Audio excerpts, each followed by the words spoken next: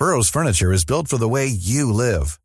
From ensuring easy assembly and disassembly to honoring highly requested new colors for their award-winning seating, they always have their customers in mind. Their modular seating is made out of durable materials to last and grow with you. And with Burrow, you always get fast, free shipping. Get up to 60% off during Burrow's Memorial Day sale at burrow.com/ACAST. That's burrow.com/ACAST. burrow.com/ACAST. Hello, tennis fans, and welcome to episode 31 of The Passing Shot. Please take your seats quickly, ladies and gentlemen. Thank you.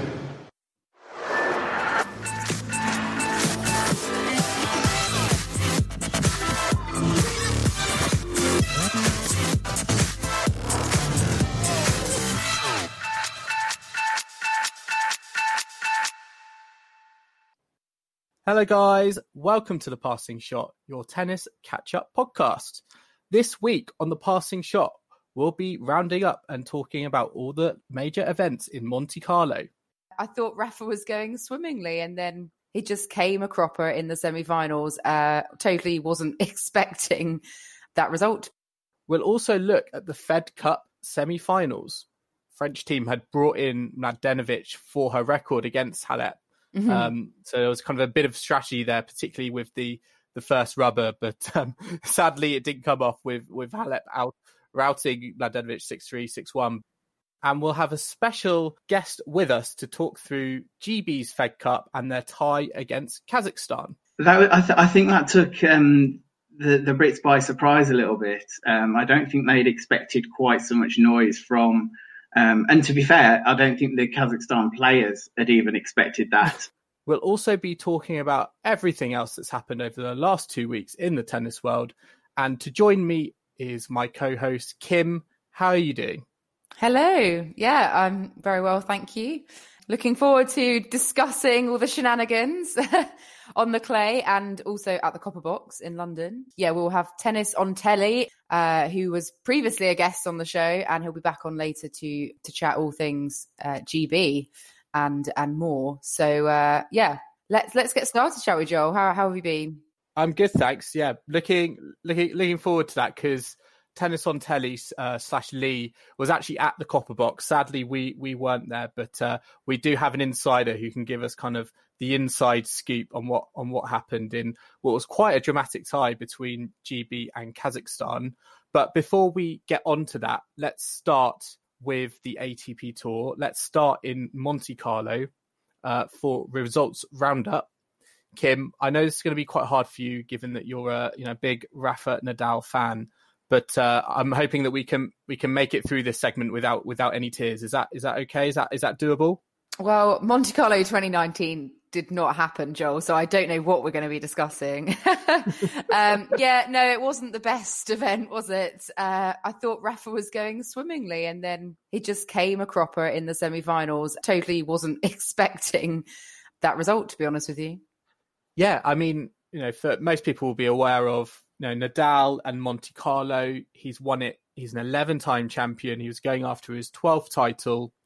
He obviously had a knee injury I think it was in Indian Wells, so took time off to get ready for the clay season. All looked very good in the kind of opening matches. Kim, I remember you WhatsApped me saying you were worried for his first match on court against Bautista Agut, who very very solid clay court player. Exactly, very accomplished. I thought, his big threat on the cards. But it turned out to be like he won the first set in like 20 minutes. He was, it was a real kind of steamroller. And then he went on to face Dimitrov. Dimitrov played well, but he seemed to negate the threat with another straight sets victory. And he followed that again with another straight sets victory against Guido Pella. A little bit more difficult. I think looking back, there were potential kind of warning signs there because I think he did lose his serve, 4 times in that match. But yeah, he still kind of came through in straight sets and set up that fatal match against Fabio Fognini. Well, I know Fognini has history with Rafa on clay. He's beaten him, I think, a couple of times before. So I was a bit like, oh, I'd rather him play someone else. But yeah, I was shocked though still to see that result come in. And you know, Rafa said that was like literally one of the worst matches he's played on clay in like the last 14 years, which, you know, doesn't exactly bode well for the rest of the clay season for Rafa fans. But I'm hoping it's just, you know, a one-off, and I'd rather him throw in a bad performance here than, you know, at the French Open, where it's obviously more at stake. So it remains to be seen what the issue is with Rafa's form there. I mean, good on Fognini though. You know, he actually went on to win the title. So he's actually only the fourth player since 2005 to have won Monte Carlo, because it's just been dominated by Rafa, obviously, and then Novak picked up 2 titles, and also Stan got a title as well. Yeah, I mean, Fognini came into Monte Carlo not with a lot of match wins under his belt. He was in poor form. His first round match, he was against Andrei Rublev, and he was a set and 4-1 down. So he was almost very close to going out in that first round, but managed to turn that around. And then, kind of took out Zverev, and then came up against Nadal. And at one point, he almost he could have bageled Nadal, couldn't he? He could well have done. Yeah, I mean, it was pretty awful. I mean, that's why it's just, you know, where does this performance rank, you know, for Rafa amongst his worst defeats on clay? I mean, I remember he lost at Roland Garros a couple of years back to Novak, and I remember his loss to Söderling as well, the first time, you know, he'd ever lost at Roland Garros, and I was distraught for that one. So yeah, it was a bit of a shocker. Yeah, but also I was going to say, and you might touch on this point as well, is that I think Monte Carlo generally had a lot of shocks in the tournament. I mean, we talk about Fognini, you know, winning the final, but his opponent, again, you know, start of Monte Carlo, I don't think anyone would have said, oh yeah, Dusan Lajovic, he's going to get to the Monte Carlo final. Exactly. World number 48. It's his first time in his career that he recorded 5 straight victories on the tour, on the ATP tour. So he managed to get through your favourite Jaziri, David Goffin, Dominic Thiem, Lorenzo Sonego, who's another player who sort of was brought to our attention in this tournament, and then Daniil Medvedev. So, you know, the best Serb actually in this tournament was not Djokovic, as we all thought it was going to be, but Lajovic. And then talking of Djokovic, he succumbed to Medvedev in the quarterfinals, I believe it was, which I, you know, didn't see that one coming either. So, yeah, another surprise result coming out of Monte Carlo. I think you're looking at those quarterfinals, you're almost kind of expecting your mind to wander, oh yes, it'll be another Djokovic versus Nadal final. But Medvedev's win against Djokovic and Lajovic's win against Thiem, it opened up the draw. And yeah, we had a very unlikely final. And yeah, I think it kind of raises the kind of question is, you know, Roger Federer chose to skip Monte Carlo, and there is is there a question around, you know, do you think he kind of maybe regrets that decision in hindsight, given that, you know, Djokovic and Nadal not at the, you know, the peak of their powers in this tournament, going out early. Federer, Monte Carlo, actually surprisingly one of the few Masters events he hasn't won. So I wonder if he kind of look back on that and think, you know, maybe I could have had, you know, a really good shot of winning the title. Well, yeah, and also he would have potentially then become the treble. Well, it would have been his 3rd title if he had come and played Monte Carlo and won it, because incidentally, rather like the women's tour, 22 of the 23 ATP singles titles so far this year have been won by different players, and Federer is the only double winner, having won Dubai and Miami. So, you know, he could have really made it a 3rd title of the year if he had turned up. But I mean, he's going to be back. Is he not in Madrid? I'm not sure if he's playing Rome. Yeah, there is some. I mean, I've seen some rumours he may take a late entry to Rome, but at the moment, I think he's only scheduled to play Madrid. Just looking at the Monte Carlo, elsewhere in the Monte Carlo draw, players who were there, again, we kind of saw some other upsets and big comebacks, and, you know, 2 that kind of spring to mind was Kei Nishikori lost to Pierre Hughes Herbert. Is it Kim? Am I saying that correctly? I think Yeah, I think you've said it better in the past, but I'll allow it. Arguably the Not best that I'm an expert. Arguably the best singles slash doubles player at the moment. Beat Nishikori, anyway. who was in the men's side. Sorry, who beat Nishikori, who was the 2018 finalist in the second round. As I said, we have Medvedev take out the top seed in Djokovic in the quarterfinals. And Cecchinato as well had a crazy comeback win against Wawrinka in the second round. He was love 6, love 2 down and came back to win love 6, 7-5, 6-3. So a real kind of, a reminder of what he can do on clay, given his kind of big outing at the French Open last year. Yeah, exactly. And then going on to the doubles, we had Nikola Mektic and Franco Skugor. They saved a championship point to win the doubles, beating Robin Haas and Wesley Koolhof. And interestingly, I also of note, the Djokovic brothers were teamed up in the doubles in Monte Carlo. They lost in the first round, but I thought that was quite interesting to see Marko Djokovic dusting off his rackets to join his more famous brother. And one of my personal favourites, Mark Lopez, he was back playing with Marcel Granollers. They were a pretty good pair a couple of years ago and they've teamed up again, but, lost first round as you do. But yeah, it was all in all a very interesting Monte Carlo, I guess, to the neutral fans. Yeah, thank you. I was trying to think of the right word there. To neutral fans, it was probably more interesting than Rafa winning his 12th title. So, it'd be interesting to see how Rafa does at Barcelona this week. Well, I was just going to go on to Barcelona before we go on to the Fed Cup, and Barcelona is obviously a 500 event, but you look at its entry list, and we'll be catching up on Barcelona in a future episode. When you've got Nadal, who would have obviously liked to have won Monte Carlo, so suffering a little bit of form. Zverev, again, kind of continually looking for form. He's the second seed there. And then you've got Thiem, Nishikori, Tsitsipas, Kachanov, Medvedev, and Fognini. Although I think Fognini may have pulled out of Barcelona, but a very strong lineup in the 500 event. So we'll kind of be interested to see if Nadal can kind of get back to winning ways at a tournament he historically has done very, very well at. But let's kind of move on to the Fed Cup. And before we kind of get into, the GB side of Fed Cup, Kim, you're going to talk to us about the Fed Cup semi-finals with France versus Romania and Australia versus Belarus. Yeah, so we had two exciting Fed Cup ties, not in London. So France, Romania, that was out in France. So France, 2-time champions, they were bidding to reach the Fed Cup final for the 6th time. And Romania, actually, they, just by being in the semi-finals, had actually equalled their best ever Fed Cup showing. And that was back in 1973. So obviously Romania have got Simona Halep, so leading the way.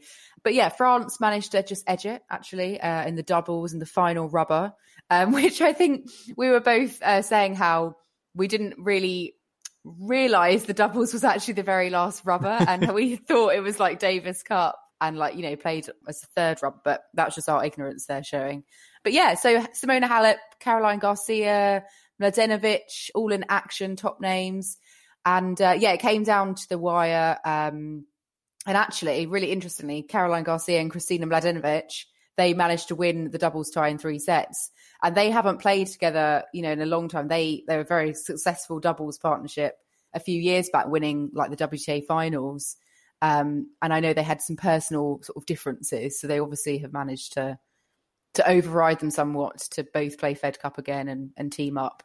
So that was nice to see. Yeah. And I think, and I was just going to say, I thought it was interesting because I think I read somewhere that the French team had brought in Mladenovic for her record against Halep. Mm-hmm. So there was kind of a bit of strategy there, particularly with the first rubber. But sadly, it didn't come off with Halep out, routing Mladenovic 6-3, 6-1. But that second day, kind of looking at the results, it was going in, 1-1 in the tie, and all matches went to the third set. With Halep beating Garcia 6-4 in the third, Parmentier beating Begu 6-2 in the third. And then, as you said, kind of that doubles at the very end was very tight, very tense, with France just edging it 6-4 in the final set.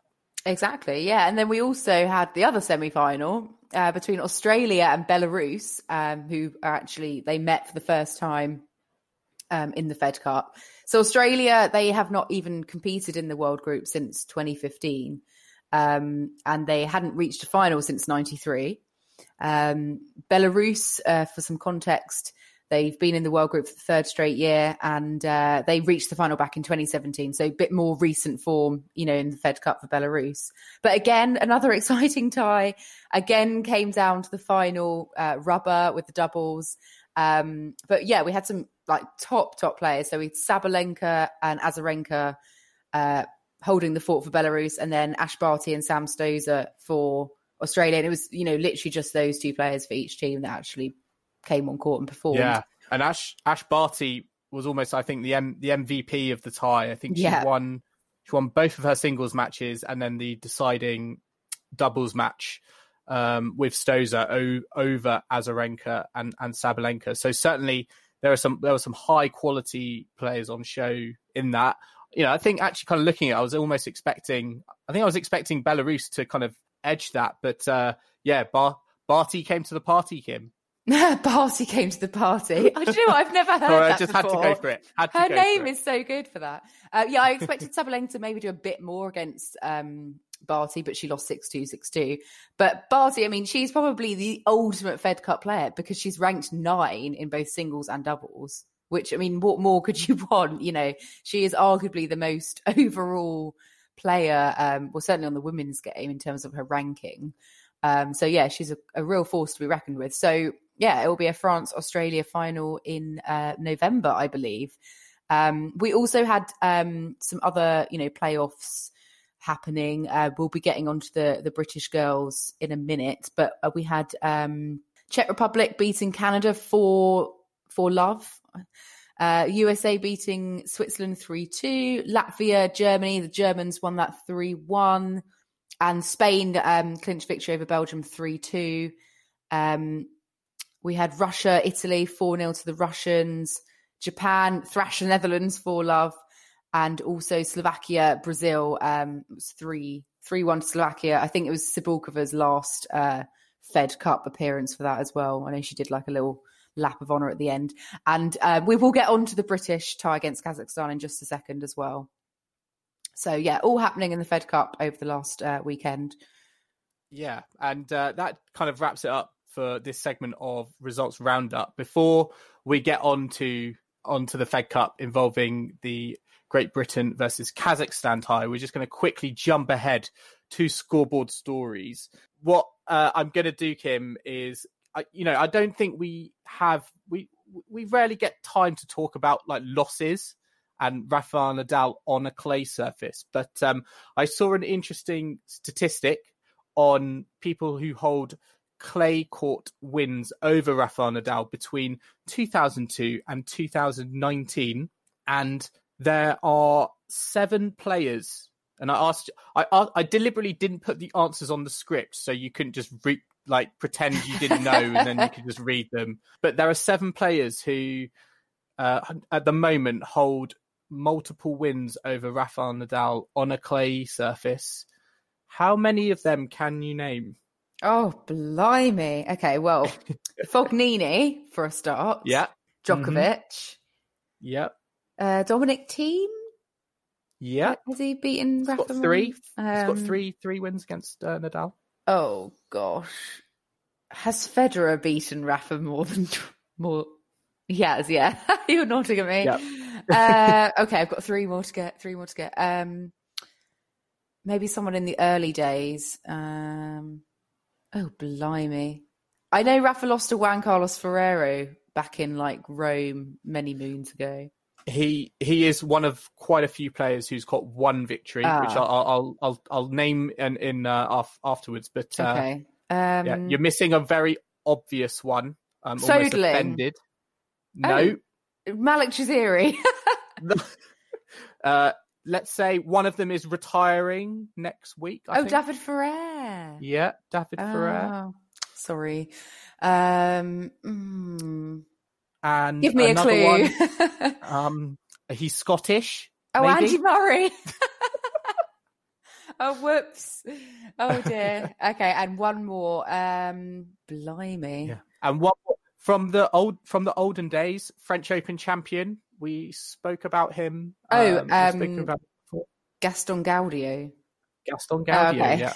He holds 3 wins over Nadal. Novak Djokovic is out in front on 7, and Dominic Thiem on 3 as well. And then there are a handful of players who have 1 victory over Nadal, and I'll just kind of go through these. So Almagro, Igor Andreev, Guillermo Coria, Corretja, wow, Cuevas, Ferrero, Gonzalez, Lepenti, which is really going back, Moya, Mutis, who I've never even heard of. Who's he? Olivier Rochus, Soderling, Verdasco, Wawrinka, and Zeballos. So select group of players.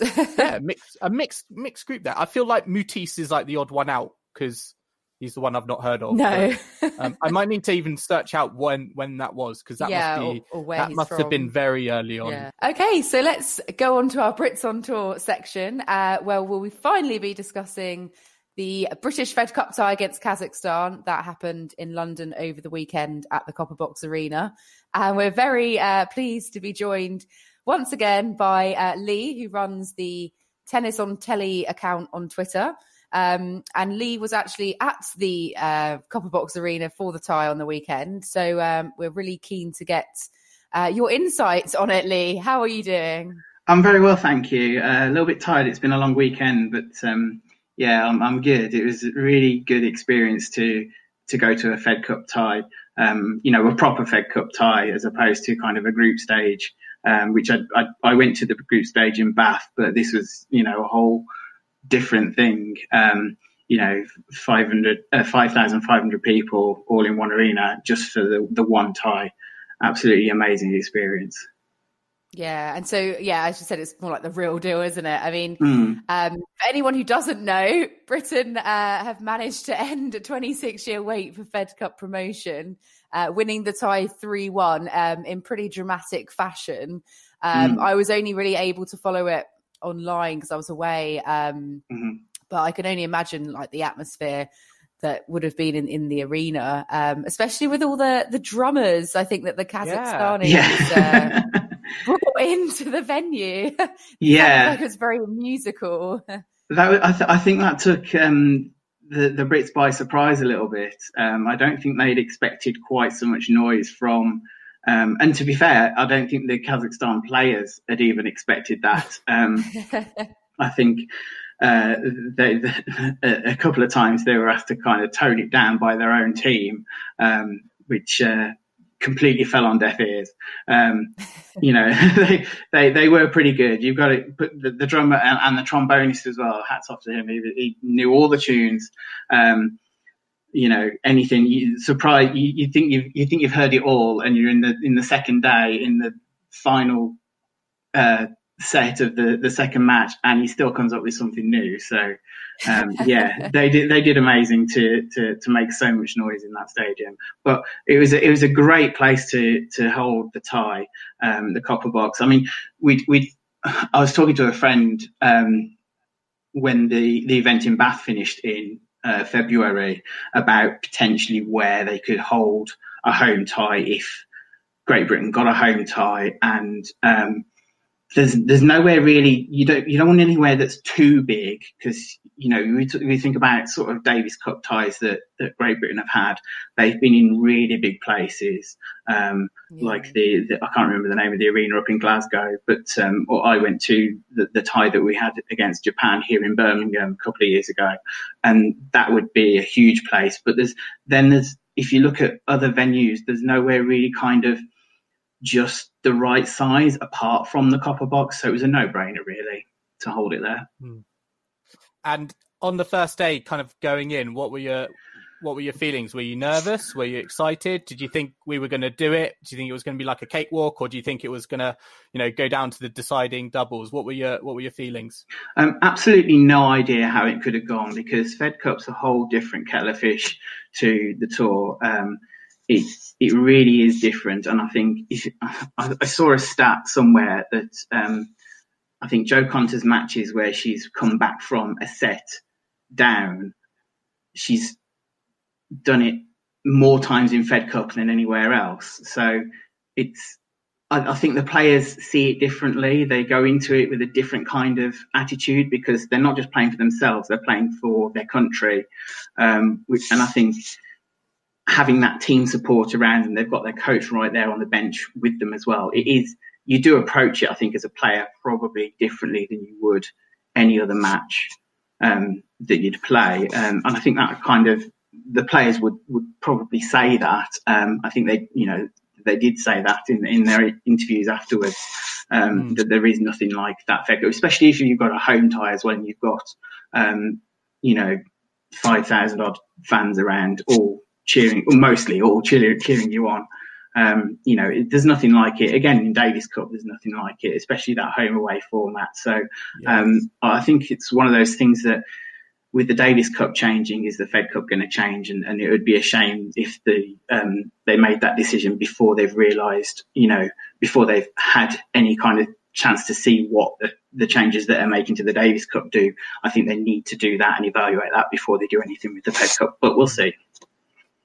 And I think, kind of just going back to that point on support, I think that was kind of a big thing, particularly on the second day, because Boulter on the first day, she had match points to potentially put GB 2-0 up in the tie. Oh, she was so close.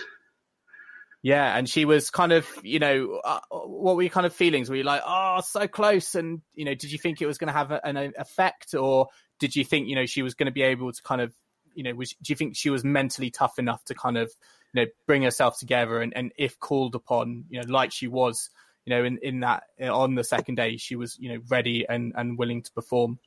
I mean, it was a bit of a worry, wasn't it? Because she went off with the medical timeout early in the second set, and because she'd gone off court, no one really knew what the medical timeout was for, and no one really knew 100% what that was for until they saw her on the Sunday with the hot water bottle on her back.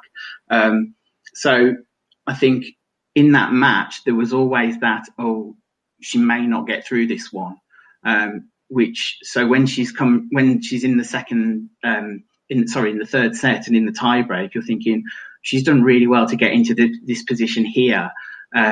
She can be so proud of how she's played to even get to that point. Whether she wins or loses, I mean, ideally, yes, you want her to win it, and she was so gutted afterwards. You could see it in her face. She was so gutted afterwards to lose that match on such a fine margin. But I think that only probably made her just want it even that little bit more coming into Sunday, and knowing that she would be fit enough to play on Sunday, and hearing that she would be fit enough to play on Sunday morning when we return, that she would be playing. I think that put a lot of people at ease, because you're thinking then, well, if she's not fit enough to play, who else do you then put in? If you do need, because kind of, with all due respect to Heather Watson, she's not got form at the moment, and your other players are ranked lower. But again, it's Fed Cup, it's different. So yeah, it was a little bit worrying on the Saturday evening going home, I must say. And even kind of with Konta's matches as well. I mean, I think Konta, everyone almost was kind of expecting Konta to kind of, win both her, her singles matches, being. But they weren't easy. No, they weren't. They definitely had their own kind of battles within them, particularly, coming from 4-1 down in the final set against Putintseva. That must have also been what kept you on the edge of your seat. Yeah, absolutely. And those seats aren't comfortable after you've sat in them for a good number of hours. Especially if you're quite a tall person with long legs like me. It's you're constantly trying to get into a position where you're comfortable. But anyway, that's everywhere. But yeah, for it to come back, I mean, I saw a great headline today, which was they called them the comeback queens of Fed Cup, because that's what they'd done in each of their matches. They'd come back from a set down to win, and I think that's for each of those matches that they won, to go to that final set and for some of them to be that close to losing, and then that close to actually get over the line. It just adds to the tension in that arena so much, and then because you've got that tension, when it actually does happen, I think it means that the emotions in that place are even more heightened than they would be had they been won in straight sets, for example.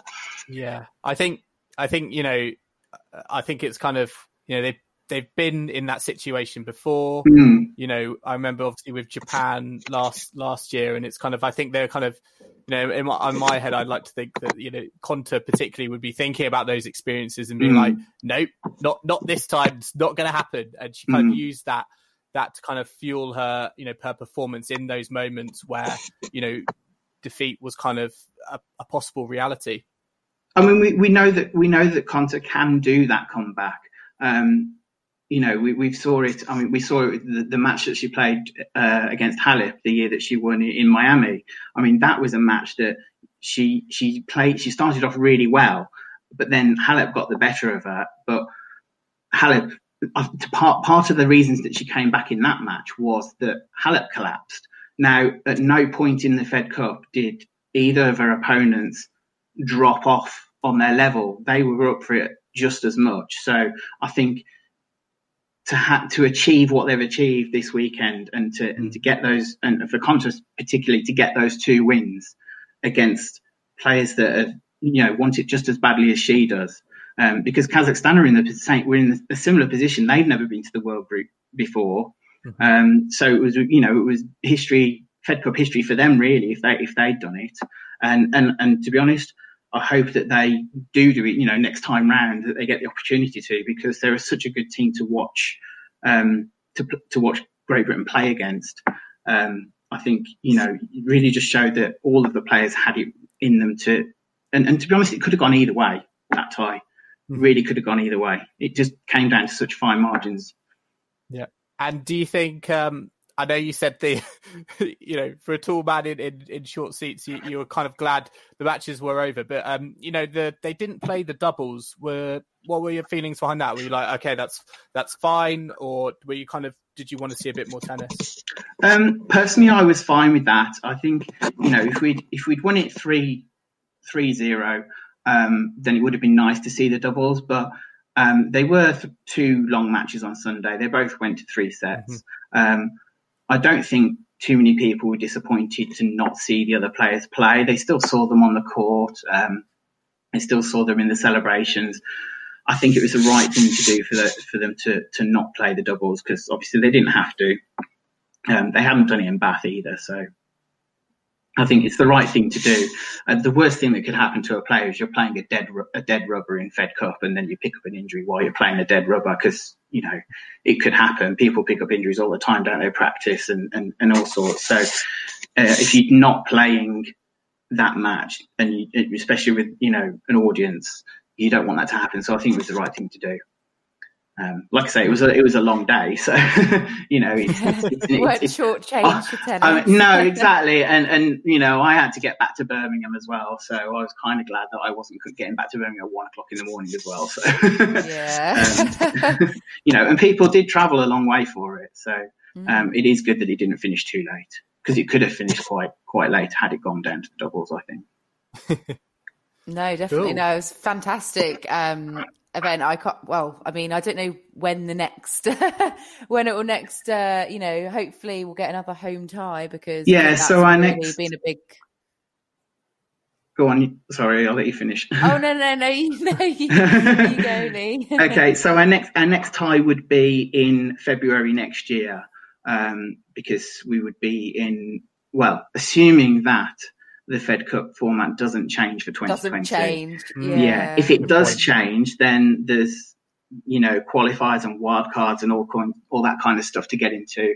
Not quite sure what that would involve, but under the current format, the next match would be in February against one of the other 7 teams in the World Group 2. So, I haven't got the list available to refer to, but no, you've got the likes fine. of Canada was on that list, and a couple of, it's World Group 2, so it's decent countries, and there'd be some exciting ties in there. So I think also if Great Britain got a home tie again, I think it would be a no-brainer to bring that back to the Copperbox and play there again, because as a venue, I think it was the perfect size venue, perfect, for creating the atmosphere. No troubles really getting in and that kind of stuff. They've got, the bit of a letdown with the having to queue for food and things, but they can that's sort kind of those things out. Parcel of things, isn't it? Yeah, I mean, I know. Sometimes when you're a tennis fan, and you go and see 2 matches, you expect not to eat from breakfast until dinner. So it's exactly. Hardcore tennis We've all fans been there and know done it. But as the great thing about that venue is that if you were at the side and while you were waiting to get back to your seat, you can watch the action from the side. So there's not a lot of places where you can do that because, your entrances are at the same level as the court in most places. Exactly. So to be able to do that without it being a distraction to the players, I think was really good. And they really did well to create a good atmosphere in there. No, that's great. Cool. Yeah, no, it's So I think the rest of our Brits, well, they can't quite top what the Fed Cup team achieved on the weekend. Perhaps Jay Clark. Yeah, Jay Clark, though. We do have a winner in Jay Clark who he won the Anning Challenger in China. Yes, I wasn't up at 6:00 in the morning on Sunday to watch it. But, congratulations. I think it's his second Challenger title. Yep, it is. And he's going to be up to a career high ranking of 160. I think he beat 2 top 100 players. I think he took out the top seed, didn't he? Yeah, he beat Jordan Thompson, and then I think he defeated the defending champion in Pranjesh Gunneswaran in the final.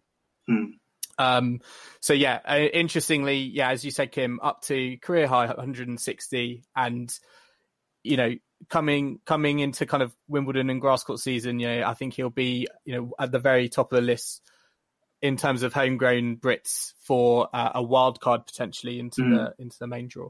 Yeah. The only other thing, Cam Norrie did sort of fairly well at Monte Carlo, but frustratingly lost to... He had such a good draw. His draw opened up for him big time. He really could have gone through to the semis even, but if he'd have got, past Sonego. So that was a bit frustrating. And Carl Edmund lost first round to Schwartzman. So that was really irritating because he was leading by a 7-3 love, and then Schwartzman came back to beat him quite comfortably in the end. And Carl didn't do very well with the draw gods either, did he? Because he'd originally drawn someone else, and Gail Monfils pulled out to set up. Why Schwartzman even unseeded? It seemed a bit unfair. Yeah, Schwartzman was like top 15, not so long ago. Not so long ago. Yeah. It's it was a bit bizarre, but so quite a mix of results for the Brits last week. I think the doubles though. Doubles. Well, Jamie. Yeah, sorry, I'm being rude. Missing out Jamie Murray. He got to the semis in Monte Carlo. Good solid result for Jamie and Bruno Suarez with a semi-final result. I think that brings us on to our wild card section, where we kind of just discuss all and sundry from the Wimbledon tour, from the tennis tour. Getting ahead of myself now. So Lee, as you're on the pod again, you're kind of our go-to expert for where you can watch tennis on telly. For anyone who hasn't already listened, we had a really good in-depth chat with Lee in an earlier episode. So if you just go to your podcast platform and you can just search previous episodes to find that. But have there been any updates, Lee, in the world of tennis broadcasting that you'd like to share with us? I think the answer to that is yes, and that's why you've had me on. So, yes. So one thing that is going to become a talking point probably in the next couple of months is what happens with the rights to the WTA tour that BT Sport currently have, because it is their final year in their current deal to have the WTA Tour. And now Stuart Fraser in the Times last week reported that the WTA are close to signing a deal with Amazon Prime Video, which is interesting because obviously Amazon Prime Video are the holders for the TV rights for the majority of the ATP Tour. So what this means is that both the ATP and the WTA Tour in the UK and Ireland, you'd be able to watch them in the same place. So, I think that I personally, there's two ways that people look at this in terms of, one is it's streaming, and I don't like streaming because it's slower than watching it on TV, and sometimes the connection is a bit funny. I was talking to someone at the weekend about this, and I said that when I initially started watching tennis on Amazon Prime Video, I used to get people come to me and say, sometimes the connection goes and sometimes the screen goes a bit fuzzy and it looks like you're watching it through a goldfish tank and things like that. And I'd never experienced these problems. So to me, it was always, well, I think that's a problem your end, perhaps with your broadband or something like that. And that's still where I stand on it. But since then I've moved house and now I get those problems in my new place sometimes. So I'm certainly not putting it down to, user error, but I do think that, in some places in the country, the broadband speeds aren't quite up to scratch, or so I think, sometimes it depends on what else you're doing on your Wi-Fi at the same time and things like that. So, but yeah, it's not 100% perfect for everyone yet. This world of streaming, but I think it's where it's going because it is a cheaper way of delivering content to the customers. Do you think that now Amazon Prime are, potentially going to be showing, the WTA Tour as well as the ATP? Does that worry you that they're just monopolising the tennis broadcasting market? A little bit, obviously for the concerns that I've mentioned. However, they're still competing with tennis TV and WTA TV that are provided direct from the tours. The relationship that the ATP have with Amazon Prime is quite close. So I don't think they're too worried about whether you're watching it through tennis TV or whether you're watching it through Amazon Prime, as long as you're watching tennis. I think for the consumer, it's great because the cost of watching tennis throughout the tour, throughout the season, comes right down. I mean, you can be watching Amazon Prime plus of all the other benefits that gets you. From £79 a year or $5.99 a month. There's discounts for students as well. I think it's also great to have it in one place for the broadcasters. It'll be easier to cover it for a number of reasons. For example, if there's a combined event in, say, Madrid or Rome that's coming up, they'll be able to do both tours together and they'll be able to discuss both tours. So, where they have their studio discussions, if they're talking about the ATP, they kind of just have to ignore the WTA as if it doesn't exist. So there'll be none of that happening. And then towards the end of the week, you won't have times where they're waiting for one match to finish before they can cover the match that they have the rights for, because they'll be covering both. I think they'll be relying more on the world feed commentators than their own commentators a lot more. So particularly, the commentators that you find on tennis TV and WTA TV, they'll be the same ones on Amazon Prime. So in terms of the actual content that you get, there won't be much difference apart from in the big tournaments where they'll want to do their own things more to make it stand out. But, if you're international level and 250s and 500s, what you're watching will look the same. The only other thing just to add on to that is that it's my understanding that BT haven't completely given up on the rights totally, so it's not a done deal with Amazon Prime. Yeah. There is the chance that BT may go into a little bit of a bidding war and decide to keep them. I mean, BT have proven that they're really committed to women's tennis this year in their coverage of the Fed Cup. I think it's been exceptional. So I think if they had abandoned kind of anything to do with women's tennis, they wouldn't have gone to the effort of, sending a presenter plus 3 commentators to the Copperbox, they may have done it from their own studios, albeit they are only probably 500 yards away at the Olympic Park. But, they could have just done it from, a bloke in a basement commentary kind of thing, rather than actually being there to interview the players and things. So it does go to show that they do put, they do have that kind of commitment, and they do want, really kind of champion women's tennis, as they do with other women's sports, to be fair. They do show a lot of women's sport on BT. So overall, if this does happen and Prime do take the WTA rights, that will literally just leave the 3 slams that Amazon don't have, so the Aussie Open, the French Open and Wimbledon, which would be elsewhere, plus the Australian ATP tournaments, whatever they look like next year, because Eurosport have them until 2021. And then there's a question mark around the British grass court events leading up to Wimbledon on the WTA side, because that seems to be one of the things that kind of gets renewed on a yearly basis. So Eurosport had them last year. We don't know whether they have them even this year. So, we can only speculate for next year for that. But at the end of the day, I think it probably is a good thing, because it will be a lot cheaper for people to watch tennis than it currently is now. Having different things in different places, I think that's what it's going to come down to at the end of the day for most people. Yeah, if it can simplify things and make it more affordable and, user friendly, I'm for that as well. But yeah, I'm sure if anyone listening has any queries, then you are the guy to go to, because you keep making mistakes, so thank you. I don't think there was an awful lot more, Joel, that's kind of happened in the last week on the tour. I know Wimbledon had a bit of an announcement, or at least there was rumours. I don't know if it's actually official, that the ballot's going digital for 2020.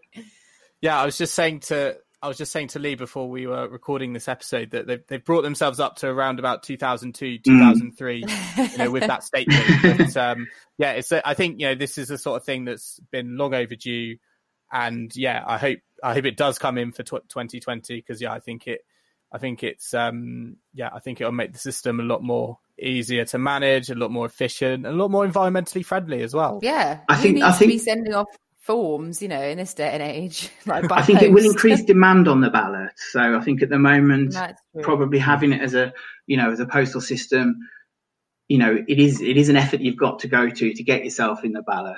And I think by having it electronically, a lot more people will, do it that way. And it will be perhaps tougher to get tickets through the ballot, because it will be more popular. I don't know. It remains to be seen. That is true.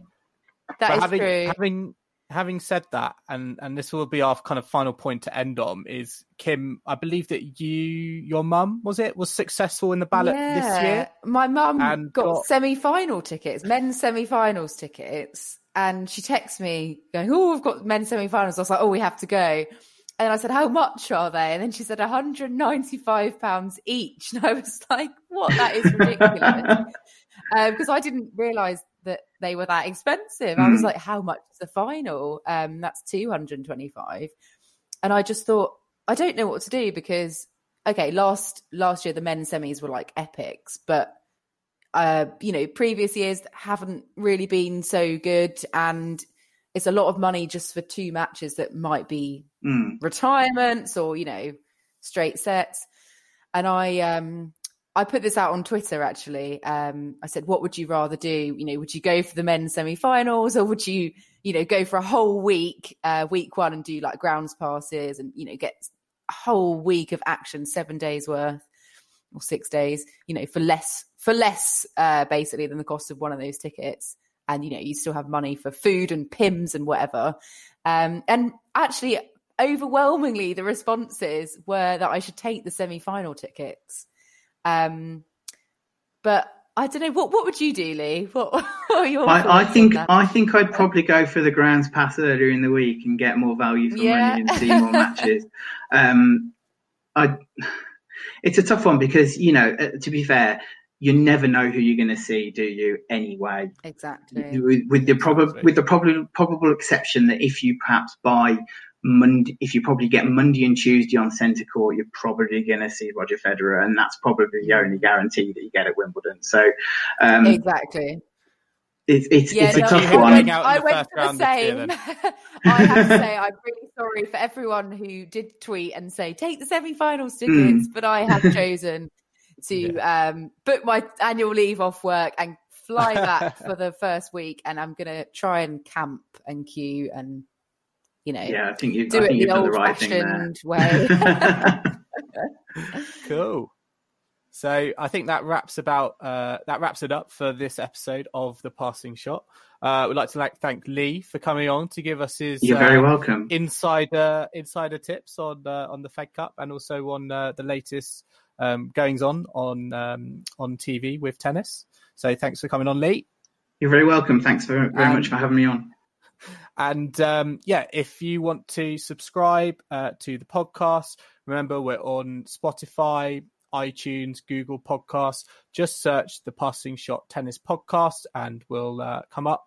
If you really enjoyed the show, please remember to give us a like, give us a rating, give us a comment, and you can contact the show on our social media channels at Passing Shot Pod on Twitter and Instagram and Passing Shot Pod on Facebook, or you can email the show passingshotpod@gmail.com.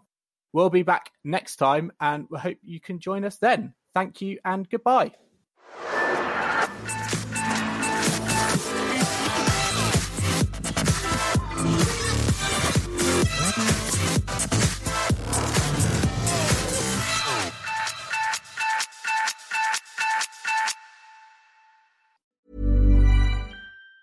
Even on a budget, quality is non-negotiable. That's why Quince is the place to score high-end essentials at 50 to 80% less than similar brands. Get your hands on buttery soft cashmere sweaters from just $60, Italian leather jackets, and so much more. And the best part about Quince, they exclusively partner with factories committed to safe, ethical, and responsible manufacturing. Elevate your style without the elevated price tag with Quince. Go to quince.com/upgrade for free shipping and 365-day returns.